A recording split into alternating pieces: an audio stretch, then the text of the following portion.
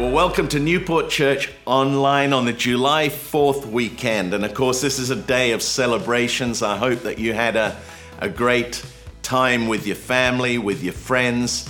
And it's, of course, a day when we as a nation celebrate independence from the tyranny of the English. And I can say that because I'm English. But I am blessed because I have the opportunity to live in a country like America with the liberties that we enjoy in this nation. And so I'm very thankful for our nation. Let's pray at this time. Let's pray for our nation. Let's pray for God's hand to be on this nation, for God to awaken our nation to His love and His grace and His presence. Let's pray for healing in this time of racial tension. Let's pray for healing in a time when our whole communities have been in upheaval, and pray that God's kingdom will come and God's will be done. So welcome to the service. I pray that the worship and our time in the word will uplift you and will cause faith to rise in your heart in Jesus' name. Good morning, Newport Church. Happy Sunday.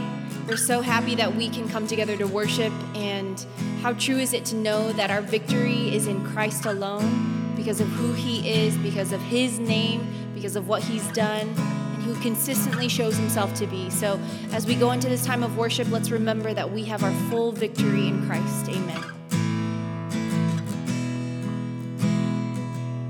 The weapon may be formed, but it won't prosper. When the darkness falls, it won't prevail. 'Cause the God I serve knows only how to triumph. Our God will never fail. Our God will never fail. I'm gonna see a victory. I'm gonna see a victory. For the battle belongs to you, Lord. I'm gonna see a victory. I'm gonna see a victory. For the battle belongs to you, Lord.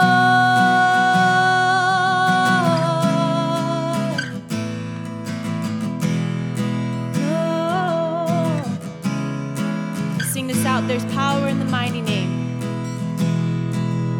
There's power in the mighty name of Jesus. Every war He wages, He will win. Oh, I'm not backing down from any giants, no. 'Cause I know how this story ends. Yes, I know how this story ends. I'm gonna see a victory. I'm gonna see a victory. For the battle belongs to you, Lord. I'm gonna see a victory. I'm gonna see a victory. For the battle belongs to you, Lord.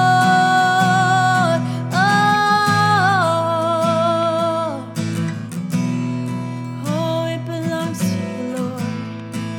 All victory belongs to you, Lord.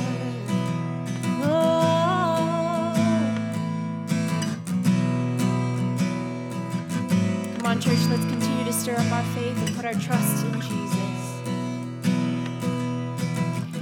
You take what the enemy meant for evil and you turn it for good. You turn it for good. You take what the enemy meant for evil and you turn it for good. You turn it for good. Let's sing full of faith. You take what the enemy meant for evil and you turn it for good. You turn it for good. You take what the enemy meant for evil and you turn it for good. You you turn it for good. Let's sing it again. You take what the enemy meant for evil and you turn it for good. You turn it for good. You take what the enemy meant for evil and you turn it for good. You turn it for good. I'm gonna see a victory. I'm gonna see a victory. For the battle belongs to you, Lord. I'm gonna see a victory. I'm gonna see a victory. For the battle belongs to you, Lord. Sing it again. I'm gonna see a victory. I'm gonna see a victory. For the battle belongs to you, Lord. I'm gonna see a victory. I'm gonna see a victory. For the battle belongs to you, Lord. You take, hallelujah. You take what the enemy meant for evil and you turn it for good. You turn it for good. You take what the enemy meant for evil and you turn it for good. You turn it for good.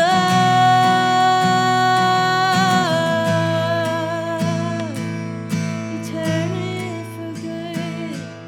Oh.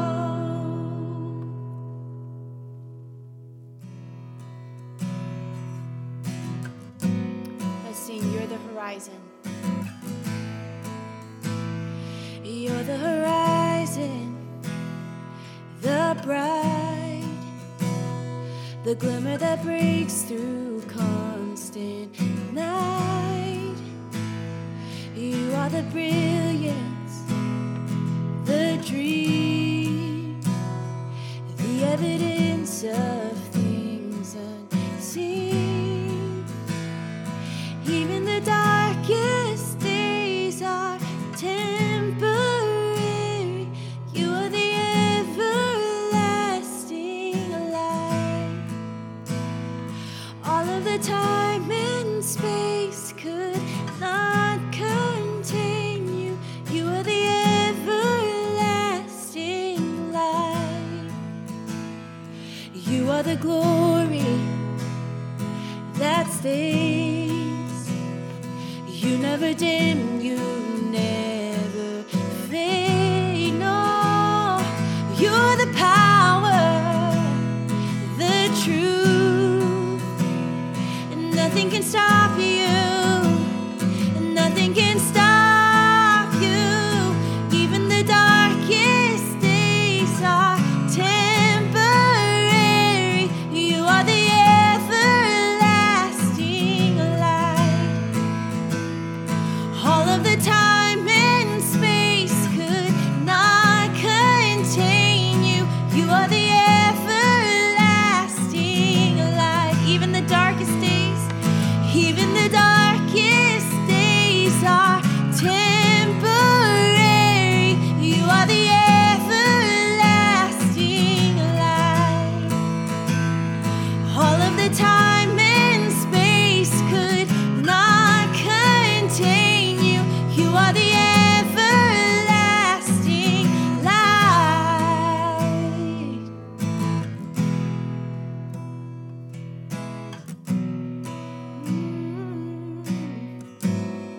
The everlasting light.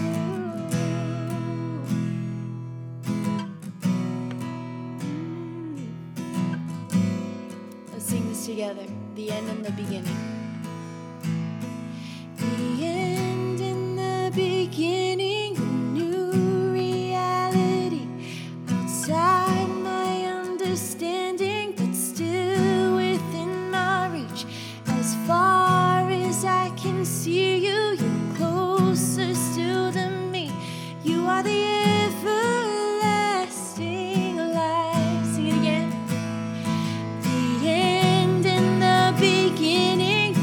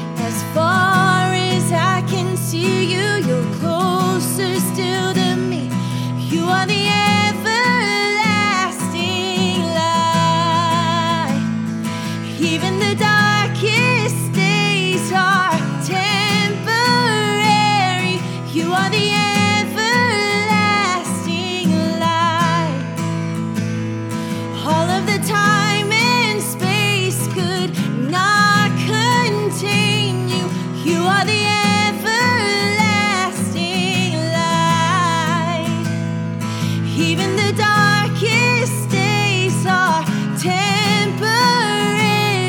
You are the everlasting light. All of the time and space could not contain you. You are the everlasting light. Even the darkest days are temporary. You are the everlasting light. All of the time and space could not contain you. You are the everlasting light.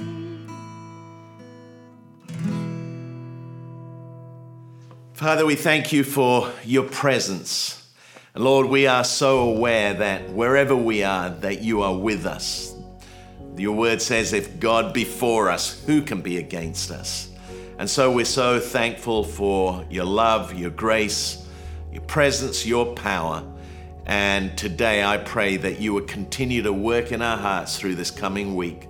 And Lord, may we know you at work in us and through us. For your glory, we ask it in Jesus' name. Amen. Amen. Well, I want to continue our worship this morning by sharing a couple of thoughts about our giving.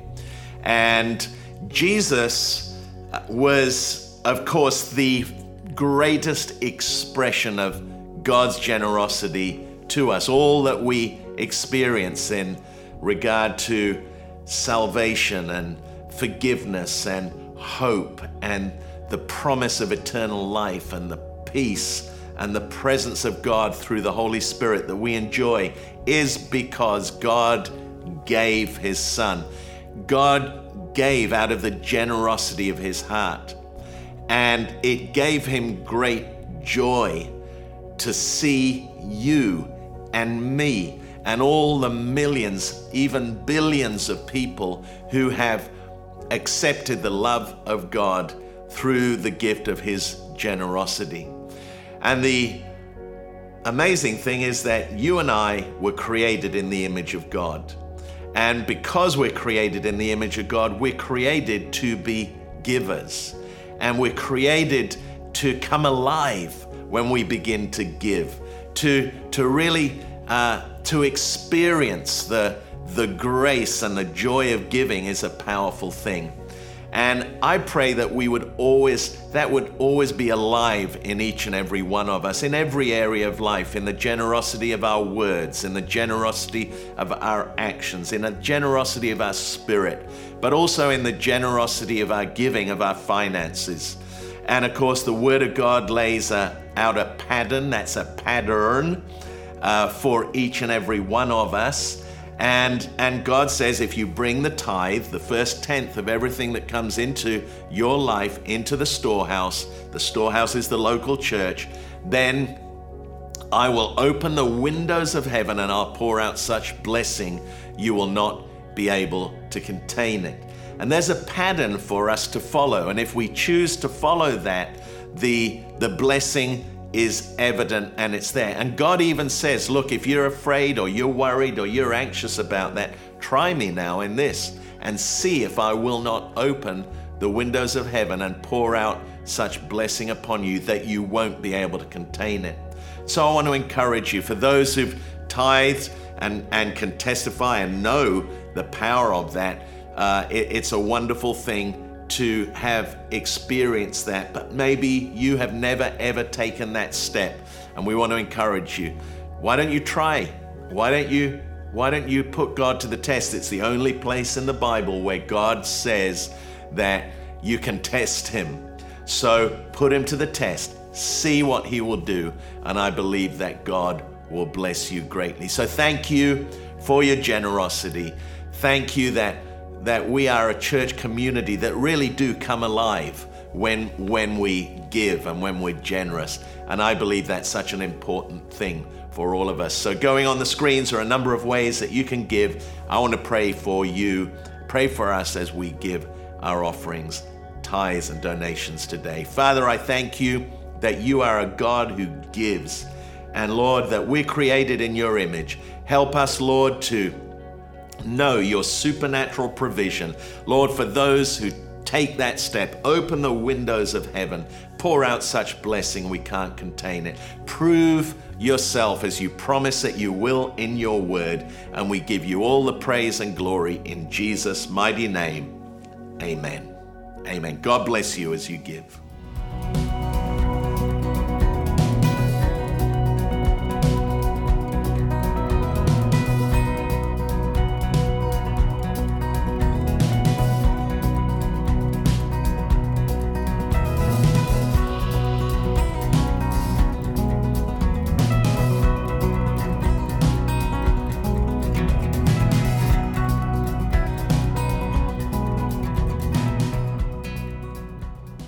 Happy Sunday and happy July 4th weekend.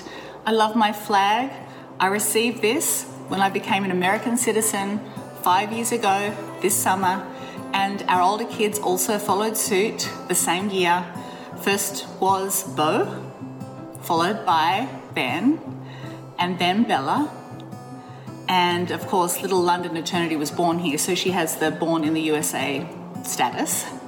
And we are working on Pastor Jonathan because that's a really good idea. There's a new art installation in our home that I love. It's 3 frames that are above our TV in our living room, and they're flags. They're actually flags representing where we came from. Australia on the left, UK on the right, and the USA in the middle. And I love them because it's like amazing to have a heritage, like where did you come from? But I'm so grateful, and we're so privileged to be citizens here of the USA. And when I think about being a citizen, I also think about, earth life, and then I think about eternity life. So I want to read to you a scripture from Philippians chapter 3, verses 20 to 21, because not only do I know that I'm a citizen of the USA, but I'm a citizen of heaven, and you're a citizen of heaven, no matter where you've come from. That's a really beautiful thing to know, and this is what the Bible says. But there's far more to life for us. We are citizens of high heaven. We're waiting the arrival of our Saviour, the Master, Jesus Christ, who will transform our earthly bodies into glorious bodies like his own. He'll make us beautiful and whole with the same powerful skill by which he is putting everything as it should be under and around him. As I said, super grateful to be waving this flag. I love this country, and I pray for our nation, and that our nation would be healed and whole. I want to say that when I arrive home anytime from an international flight and I come through the customs area, there is nothing like hearing the words, "Welcome home." And you only get to hear those if you're a citizen of the United States.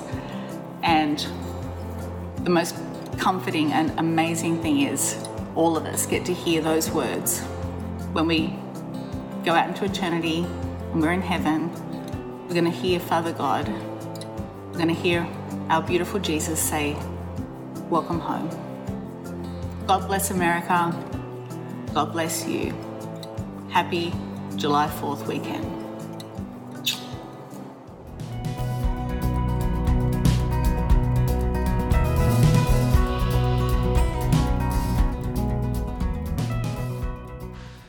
Well, I want to continue with the series that we started last week on Jesus and justice. A few weeks ago, we looked at Jesus and injustice for a couple of weeks, and I want to continue with the series on Jesus and justice, and I want to begin with the verse from Hebrews 1 from the Message version of the Bible, where God the Father is speaking to his Son. And this is what he says. But he says to the Son, "You're God, and on the throne for good. Your rule makes everything right. You love it when things are right and hate it when things are wrong." The Amplified version of the Bible puts it this way: you have loved righteousness, integrity, virtue, uprightness in purpose, and have hated lawlessness, injustice, sin.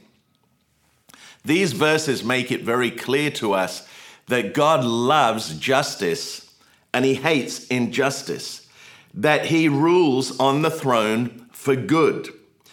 And he loves it when things are right, and he hates it when things are wrong. Jesus came to establish his kingdom here on earth. He taught us to pray, your kingdom come and your will be done.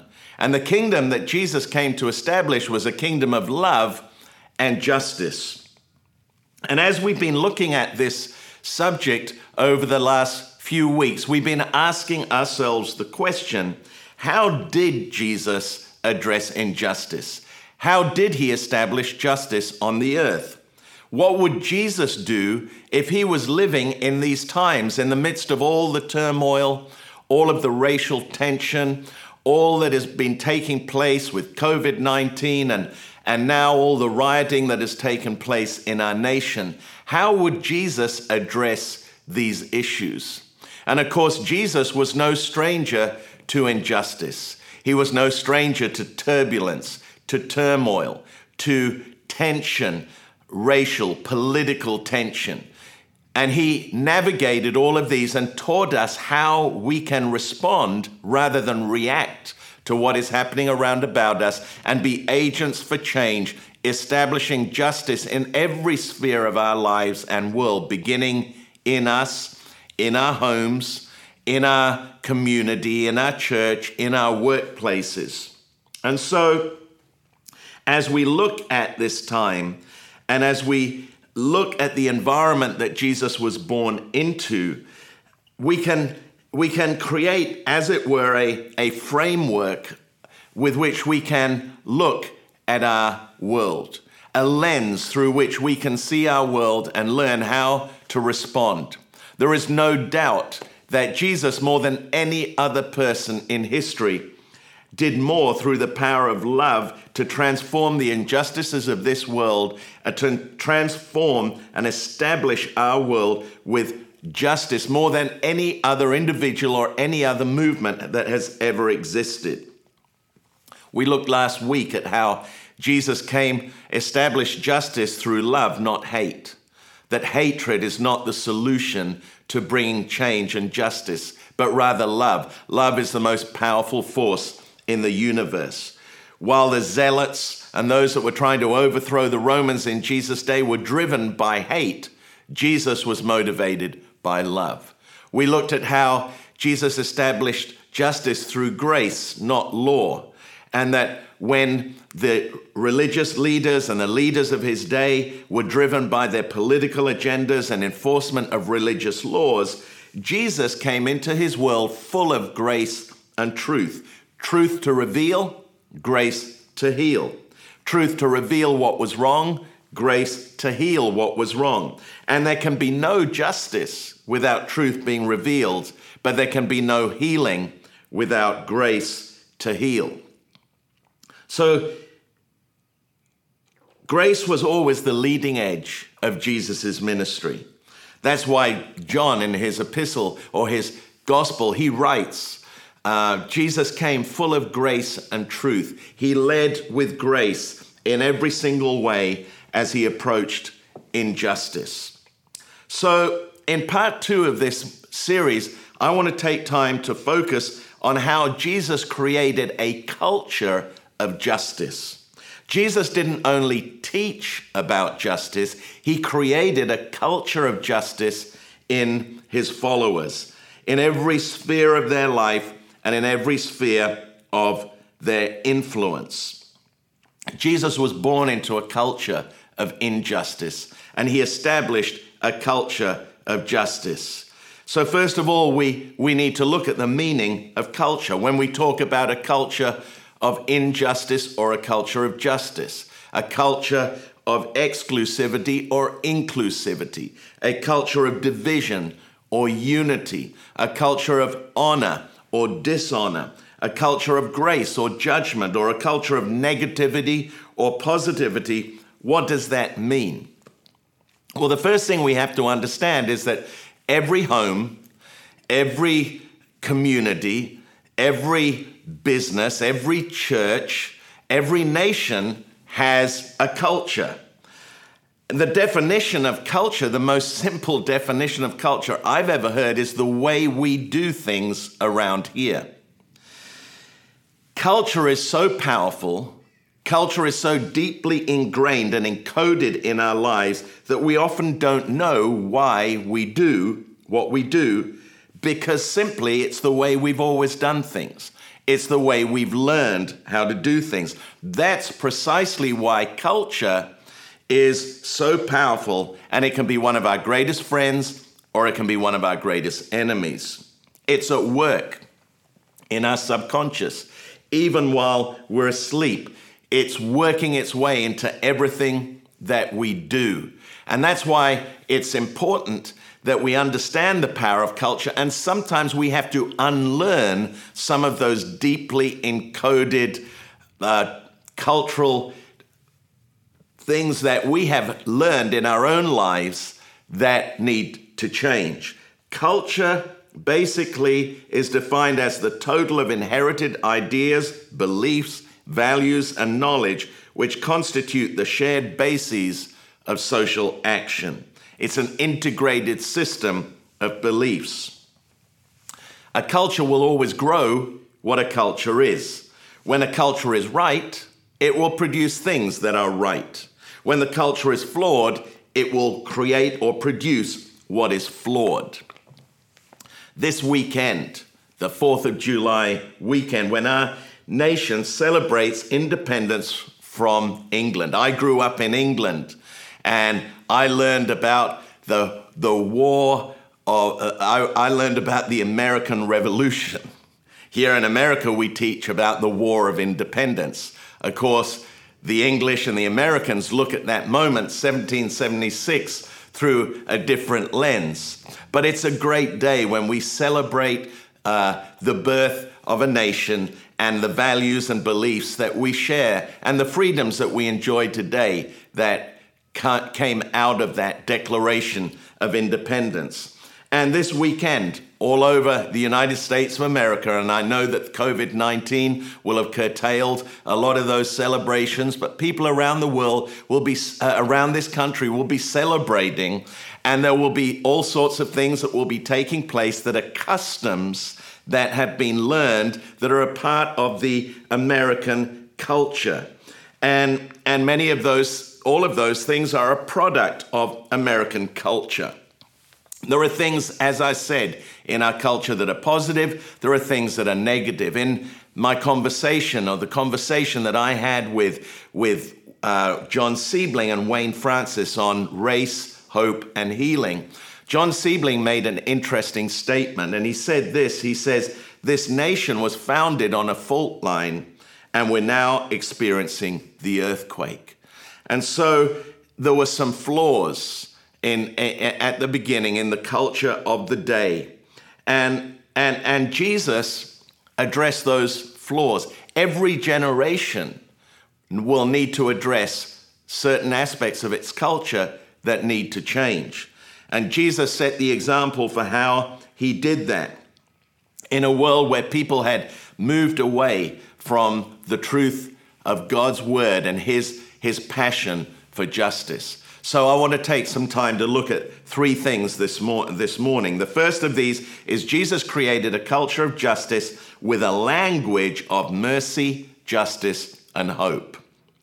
There are many things that create culture, but language is one of the main ways that culture is shaped, preserved, and perpetuated. Language is not only an expression of culture, language creates culture. And we can see that because if we grow up in a home where the language is predominantly negative, it will create a negative culture in the home. If we grow up in a home where the language is predominantly positive and encouraging, we will find in that home a culture of positivity and encouragement. the language, and our language creates our culture. Language is constantly adapting. Language is constantly changing, reflecting our lives, experiences, and culture. But it's also shaping culture as well.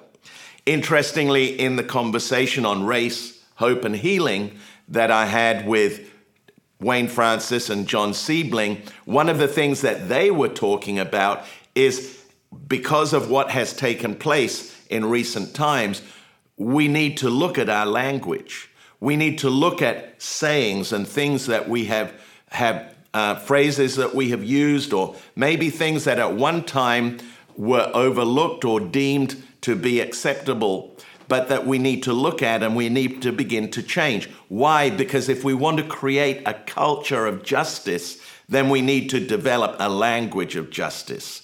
We need to develop a language of mercy, of hope.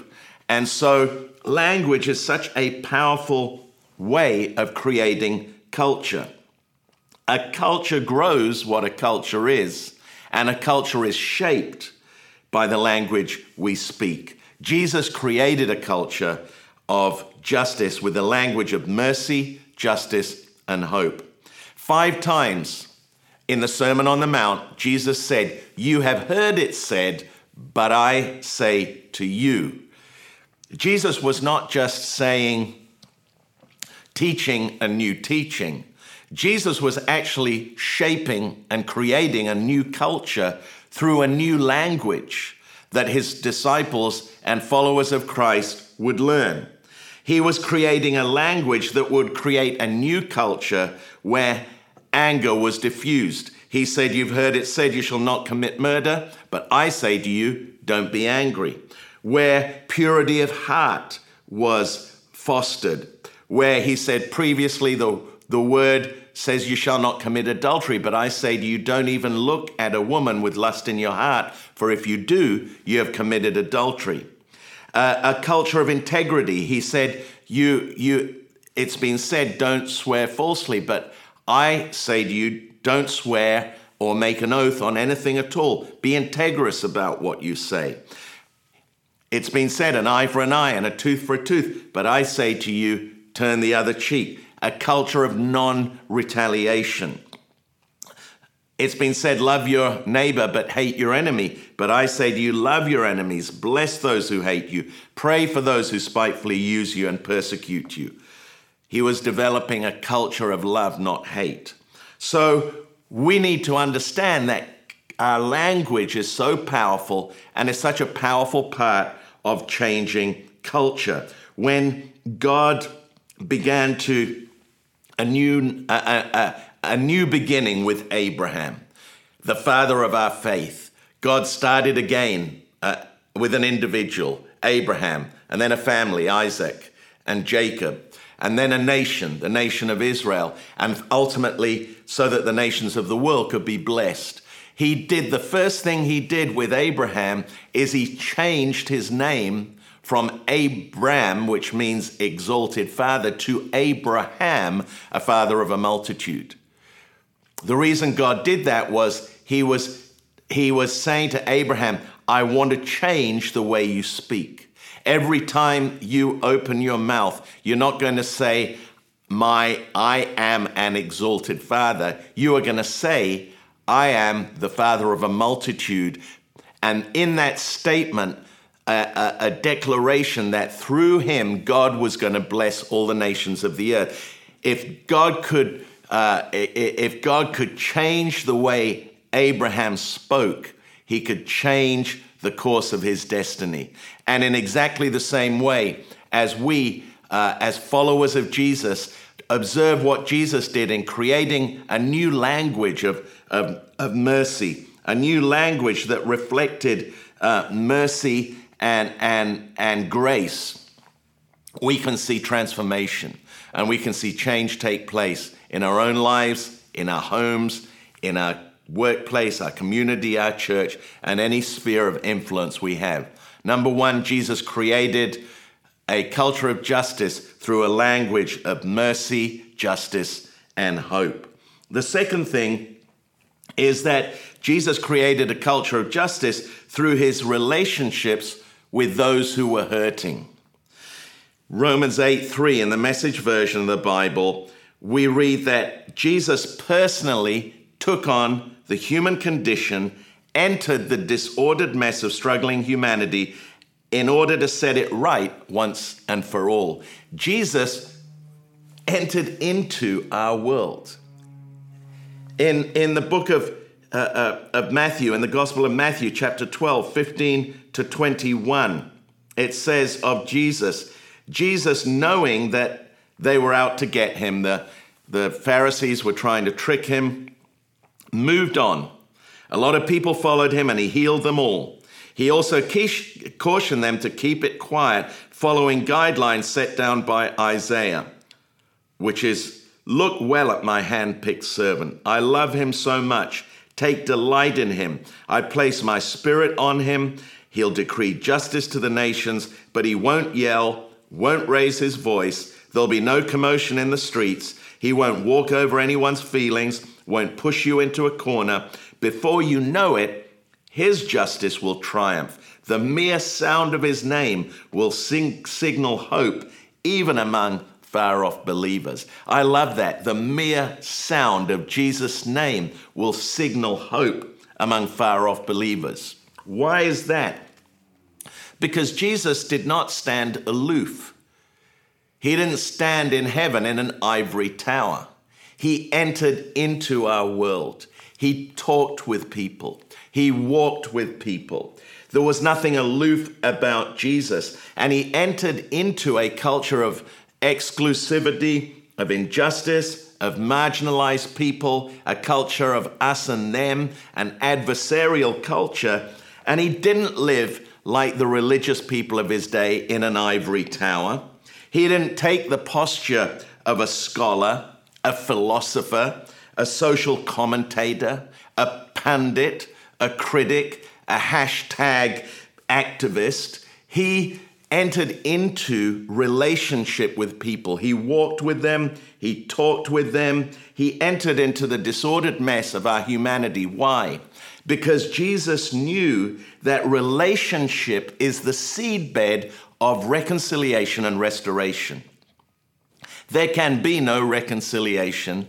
There can be no restoration without relationship. So instead of Jesus taking a posture of being an instructor or a teacher, he walked amongst people and he walked amongst the downtrodden. He walked amongst those that were hurting. He talked with them. He heard their cry. He heard their prayer. He heard their story. He walked in their shoes. He talked with them. He ate with them. He was criticized for sitting down and eating with tax collectors and sinners. He sat at the table with them. He listened to their stories. And Jesus said, I did not come to heal those that don't need a physician. I came to heal those that are sick. I came to heal those that are hurting.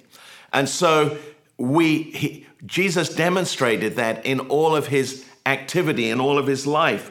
When he met a Samaritan woman at the well at midday, he sent his disciples into the town to buy some food. Why?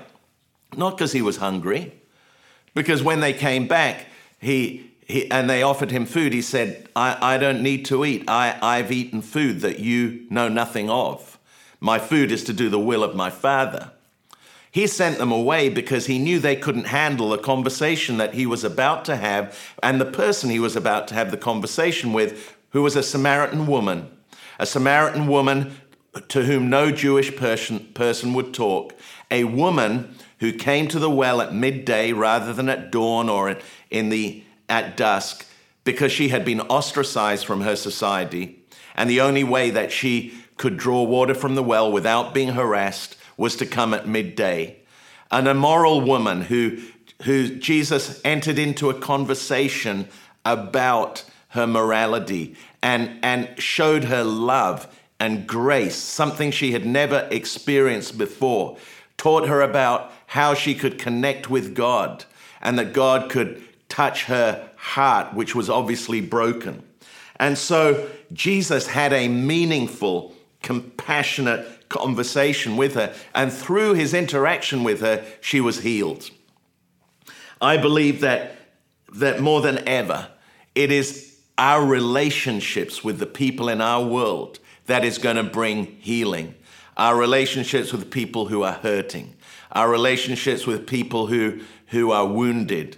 And Jesus demonstrated that. And he brought justice to his world by entering into a constructive relationship with each and every person that he encountered. Jesus brought justice to the world through his relationships with those who were hurting.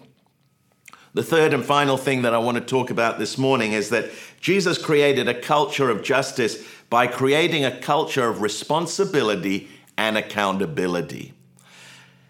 Two things that Jesus taught about responsibility and accountability that are very important for all of us. First of all, we are all responsible and accountable for our actions.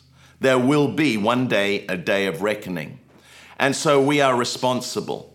It's very easy for us to hold other people responsible for why we do what we do, but ultimately God holds us all responsible and accountable for our actions. The second thing is that we are all responsible and accountable for using what God has given to us to help others.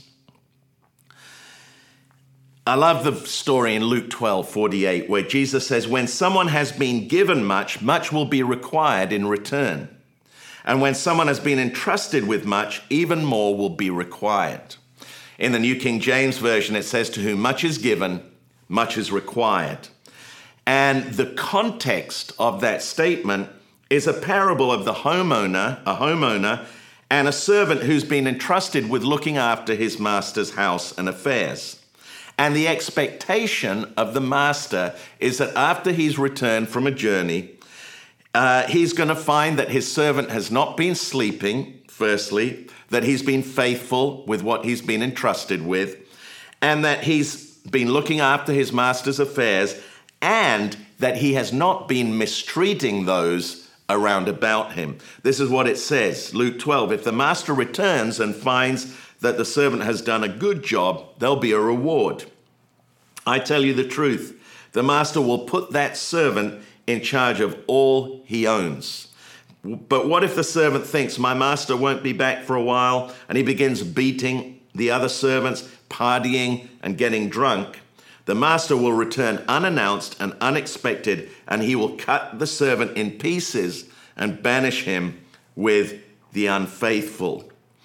Well, there's a pretty strong admonition for all of us to be faithful with what God has entrusted to us, and because we have personal responsibility and there will be accountability, and that we use what God has given us to help others, not to use what we have to push others down. It's very interesting, this passage of scripture, to whom much is given, much is required, because the nation of Israel had been given much. They had been given more than any other nation. They were the only nation that had been set apart by God, to whom God had revealed himself, with whom God had established covenants, through whom Jesus, the Messiah, the Savior of the world, was born. They had been given much. They had been given the Bible, the Word of God. They had been entrusted with the very words of God. And what did they do with it? They held on to it. They didn't know that they had been given that so that they could share it with their world. And so when Jesus came, he set the scene for the reality of hope and salvation through a relationship with Jesus Christ, salvation that would come to the whole world. That was the moment when God said, I have preserved this nation for this purpose. I have entrusted you with my word. I have entrusted you with a covenant relationship so that you can take that message to the world that every Gentile, every non-Jew, every person on the face of the earth will know that there is a God of love who sent his son to die in their place so that they could be saved. But what happened? They held on to it. And it was not until Acts chapter 10 years after Jesus' death and resurrection, that Peter had a vision of a sheep being lowered from heaven, and he received a message from Cornelius, a Roman soldier, and he realized and had a revelation and an experience where he understood that salvation was not just for the Jews, but what they had been given, the responsibility they had been given, and what they had was to share with others. And we see that to whom much is given, much is required. They'd been given the privilege and the honor of being custodians of the word, and with that privilege came a responsibility. Now, it's very important that with every privilege comes a responsibility. This is what Paul said. Through Christ, God has given us the privilege and authority as apostles to tell everyone, everywhere, what God has done for them, so that they will believe and obey him, bringing glory to his name. The greatest privilege came with the greatest responsibility. In Jeremiah 25 and verse 17, Jeremiah brings a admonishment to the nation of Israel. And he brings them a rebuke from God. And he says, Jerusalem, because you haven't done what I've called you to do, he says, Jerusalem and the cities of Judah being most guilty because their privileges were the greatest. In other words, they had been given the greatest privileges, and yet they had not used them to bring blessing and hope and help to others who were in need. In the early 1990s, when we were living in Australia and I was a pastor in a church in Sydney, my responsibility at that time was to oversee our church planting projects. We had a vision and a goal to plant 50 churches around the world, mostly in developing nations, over a 5-year period of time. And one of the nations where we were planting churches was the nation of Ghana in West Africa. And during that time, we were able to plant 15 churches. I had visited there many times and had taught and done training and had spent quite an amount of time in that nation. And I had a friend at the time whose name was Lee, who was working for an organization called Opportunity International. Opportunity International were an organization that started job creation programs around the world. And they were initiating and starting job creation programs, giving people loans that were loans that they could use to start a business. They would train them. And then when the business was up and running, the loan could be repaid, and then the loan could be given to someone else. And in the midst of that, there was a very strong element of value formation, of teaching people values that would enable them to build their businesses in an integrous way. One of the issues or problems that we faced planting our churches was that the pastors and the churches that we had planted were dependent upon us for support. And I can remember when Lee had shared what he was doing, I thought to myself, wouldn't it be amazing if we could start a job creation program in Ghana so that those pastors could end up not being dependent upon outside support, but rather that they could be empowered for their people to start businesses and to grow those businesses and to see their lives changed and begin to develop into strong communities that in turn could help other people. At the time, I can remember when I had the idea, and I talked to my friend Lee, and I said, can we do this? Well, to cut a long story short, initially there was some resistance, and no, not from him, but from others, that no, this was not going to be possible. But we persevered, and in the end, we ended up initiating a job creation program.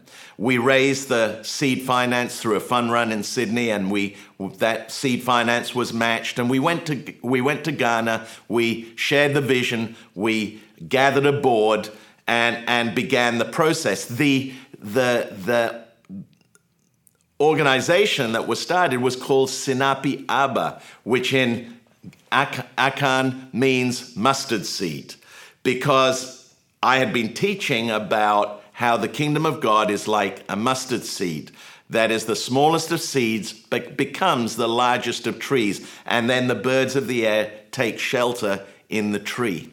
So we started the job creation program, and it began to grow. We found a chairman, a man by the name of Kwabena Darko, well known in Ghana, who was very influential. And it was an amazing moment because he had that vision in his heart. So I had a vision in my heart, Lee had a vision in his heart, Kwabena Darko had a vision in his heart, and we had a really, through a supernatural series of events, I was able to meet with him, with Lee, and we were able to discuss what we planned. And Sinapi Aba was born. And I am so grateful for the opportunity that we had as people in Australia who were partnered by people in the United States in helping to start a job creation program that empowered people. And rather than just giving a hand out, we were able to give people a hand up. You've always maybe heard it said that it's better to teach someone how to fish than to give them a fish. And so we had the opportunity to be able to partner with others and to see that vision become a reality. I know that by 2005, which was 10 years after the program had started, the impact of that program was very significant. Over 250,000 loans had been given out over that period of time. Every loan impacted 5 people. So that meant that over 1 million people had been impacted through that program in a 10-year period, which at the time was close to 5% of the population of Ghana. And of course, since 2005, 15 years ago, that number has grown exponentially. That was an opportunity. As I look back on that, it was an opportunity for us, to whom much was given, to do something for others, to do something that would make a difference in other people's lives. And I believe that was it was an amazing opportunity for me to partner in that process and to be a part of that. And I think that verse, to whom much is given, much is required, applies to that story so powerfully. That example for me left a lasting impact on me. We're all responsible for and accountable for our actions. We're all responsible and accountable for using what we have to help others. Jesus said, when someone has been given much, much will be required in return. And when someone has been entrusted with much, even more will be required. I pray that all of us can use what God has given to us, whatever it may be, whatever the situation of our birth, whatever we experienced as children, whatever we have in our hand, all of us have something that we can do to make a difference in other people's lives. And in many cases, that is relative. The reality is that when it comes to the developing world is in a situation where they do not have the same advantages that we have in the developed world.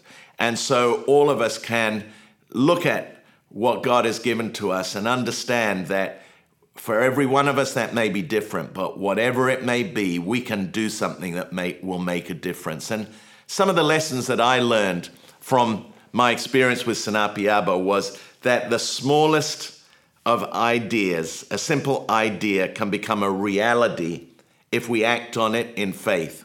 Secondly, we're better together. There's no way I could have done that by myself, but in partnership with Lee, with Opportunity International, with Kwabena Daka, with the churches in Ghana, together we were able to do something that right now is flourishing and thriving almost 20 years later.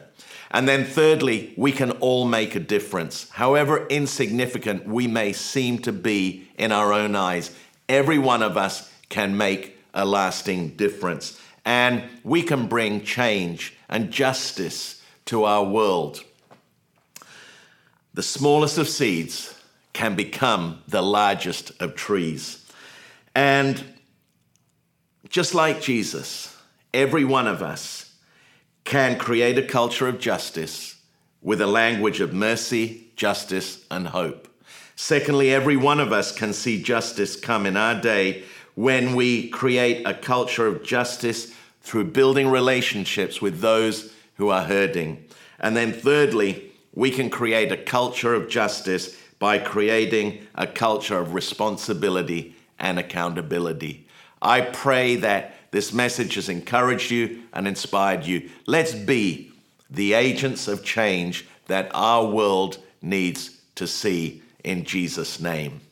Let me pray. Heavenly Father, we thank you for your amazing love and grace. We thank you that you sent your son Jesus to bring justice to our world, that you're a God who loves justice. You love it when things are right and you hate when things are wrong. And so today we thank you for that. Thank you that you never change. You are always constant. And yet, in the midst of all that is happening around about us, you give us keys and you give us wisdom and you give us understanding. Give us grace for the day in which we live. Help us to create a culture of justice in our own hearts, in our own lives, in our own world. We ask this in Jesus' mighty name. Amen.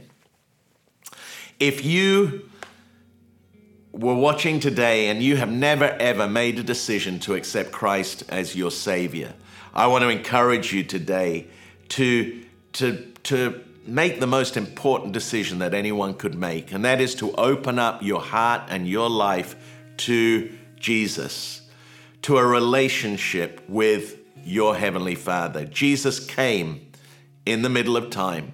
He came 2,000 years ago, not just to teach, but he came here to save us. God sent his son Jesus not to judge us, but to save us. He paid the penalty for our sins so that the justice that should have been meted out to each and every one of us, the requirements of that justice were paid. Jesus paid our debt when he hung on the cross so you and I could be forgiven. And today I want to encourage you, if you want to open up your life to Jesus, first of all, he's going to fill your heart with his peace, his joy, a sense of purpose, and he's going to give you the gift of eternal life. You will be saved. You'll be born again. You'll come alive to his presence, to his word. And I want to invite you to pray this prayer with me. And if you pray this from your heart, I know God's going to do something powerful in your life. Heavenly Father, I come to you today in the name of Jesus. I thank you for your love and your mercy. Thank you for sending your son Jesus to die in my place so that I could be forgiven. And today I ask you to forgive me. Forgive me for my wrongdoing, for my sins. And today I open up my heart and I receive you, Jesus, as my Lord and Savior. And I believe that today, as I receive what you did for me, I am born again. I will know your peace and presence in my life. I will never be the same again. And I thank you that from this day on, I can follow you with all my heart, soul, strength, and mind. In Jesus' name, amen. If you pray that prayer, we are so thrilled that you did that. It's the greatest thing anybody could ever do. And we want to do whatever we can to help you. Make sure you contact us. That's on the screens right now. And you can connect with us and we will help you take the next step into all that God has for you. He has an amazing future for each and every one of you. And I know that you are going to be absolutely, totally amazed at what God has in store in the days ahead. God bless you. So glad you made that decision today. Let's sing this together. The end and the beginning, the new reality outside my understanding, but still within my reach. As far as I can see you, you're closer still than me. You are the everlasting light. The end and the beginning, the new reality outside my understanding, but still within my reach. As far as I can see you, you're closer still than me. You are the everlasting light. One more time, church. The end and the beginning, the new reality outside my understanding, but still within my reach. As far as I can see you, you're closer still than me. You are the everlasting light. Even the darkest days are temporary.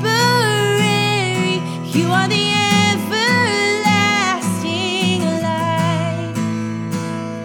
All of the time and space could not contain you. You are the everlasting